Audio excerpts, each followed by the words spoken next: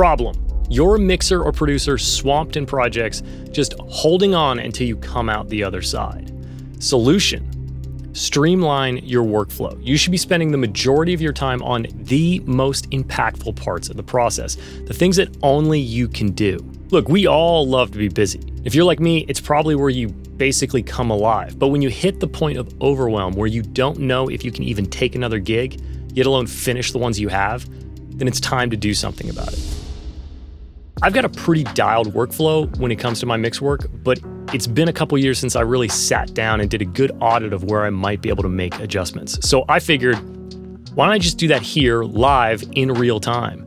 And maybe that'll spark some ideas for you, or maybe you want to grab a pen and some paper and actually do this with me. This could be a great opportunity to just build out a game plan for how you can optimize your workflow. Now, if you're gonna do this live, then I suggest pausing the video, grabbing something to take notes with, either digital or analog, and also decide what part of your workflow you want to audit. I'm going to break down my mixing systems, but that doesn't mean that you can't be doing this for your beat making, production, or whatever you want. So to start out, we're just going to list out all the things that happen when we're doing a project. Try to start at the earliest point in the process and then work your way to the end. And don't get lost in details, just list everything out for now. So we'll get the pen and let's see how we do here. So the first step we'll call pre-mix, and that is client communication. And then we've got file delivery and transfer, and mix prep, and then a super important one, invoicing. Don't forget about that. I like to charge half up front, half on the back, generally. All right, so within mix prep, actually, there is file folder structures. So we'll get into the mixing phase now. For me, mixing goes down in smaller chunks of time across a few days. I like to do like a mix 0, mix 0.5, work my way to mix 1, and mix 1 is the one that goes to the client, kind of like self-revising as I go. So I'm just gonna write down mixing, mix pass 0, and mix pass 1. And so that's going to bring us to mix recalls, and that will usually entail mostly email or text message communication, and sometimes a live stream if needed. So then once the mix is approved, then we're going to get into delivery and archive. And so in that process, there's going to be the mix prints, which for me is all instrumental, acapella, vocal up, vocal down, TV, main mix, and then stems, which vary from project to project, but fairly split out stemming. And we're going to deliver those to the client. So the next thing we're going to do is we're going to go back through that same list and analyze where we can improve things. Maybe we can build an automation or outsource something. Maybe there's something you can just eliminate. And you've got to try to be brutally honest with yourself when you do this. If you want to build an effective system, then you've got to be willing to accept that you can do some things better. So client communication. I have a pretty good system for potential clients to contact me on my website already, and they're presented with an opportunity to book a call with me. That all works great, but I do find that I type a lot of the same stuff. So I think there's room for some email templates or text replacement stuff. So we'll just do email templates, text replace. And remember, the goal here is to just list out places that you think you can make an improvement or ideas that are coming to you while we're going through this. So something else along the client communication line of things is I've been wanting to set up an intake form for new mixes where I can get some basic information about the song, about the artist, references maybe, and then also billing information. I found that if you are working with an artist who is then directing you to label or management for payment, sometimes there can be a communication breakdown. So the sooner you can get that information into your system, the better, because if you wait till the end, you're going to get paid weeks and weeks later. So I'm going to set up an intake form with, let's see, BPM, key, billing, references, and yeah, I think that's it. So that'll bring us to the file transfer. I would like to find a way to automate that. Maybe they fill out the intake form, and then that could trigger some automation that will send them a Dropbox file request. I'm not sure if that's possible. So that's going to be something that I'm going to look up. Whatever I can do to eliminate back and forth and save time is the goal of this process. Okay, so that's going to bring us to mix prep stuff. So once those files come to me, I have a script that is going to create my folder structure for me, but I do know that there is one change that needs to be made to that. Write that down. And then the actual mix prep, the instrumental portion of things for me is very dialed in using SoundFlow.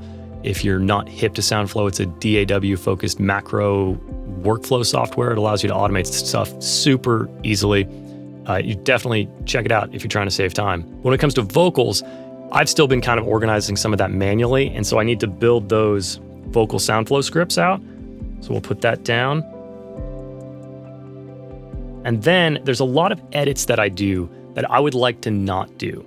So I've been talking to a few people about possibly doing some mix prep work for me. And so I'm going to find a way to get files over to them, to have them do some of this vocal cleanup and organization that I just don't want to do. I just want to do the creative aspects here.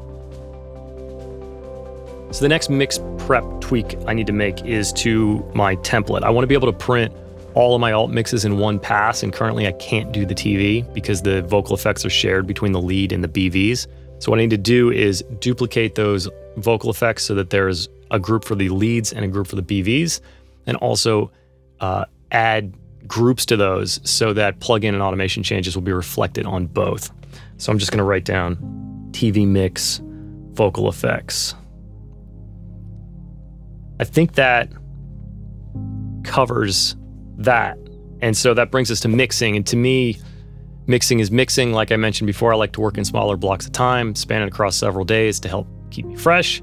But I do want to look at some of my monitoring. I want to more easily be able to reference on my AirPods. Right now I use something called Airfoil, but I haven't had a chance to incorporate my AirPods into my Ginger Audio Sphere software monitor controller. I've switched from a hardware controller to a software controller.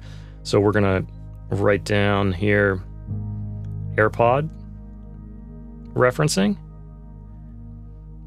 And along the lines of the software monitor controller setup, I need to add some additional metering.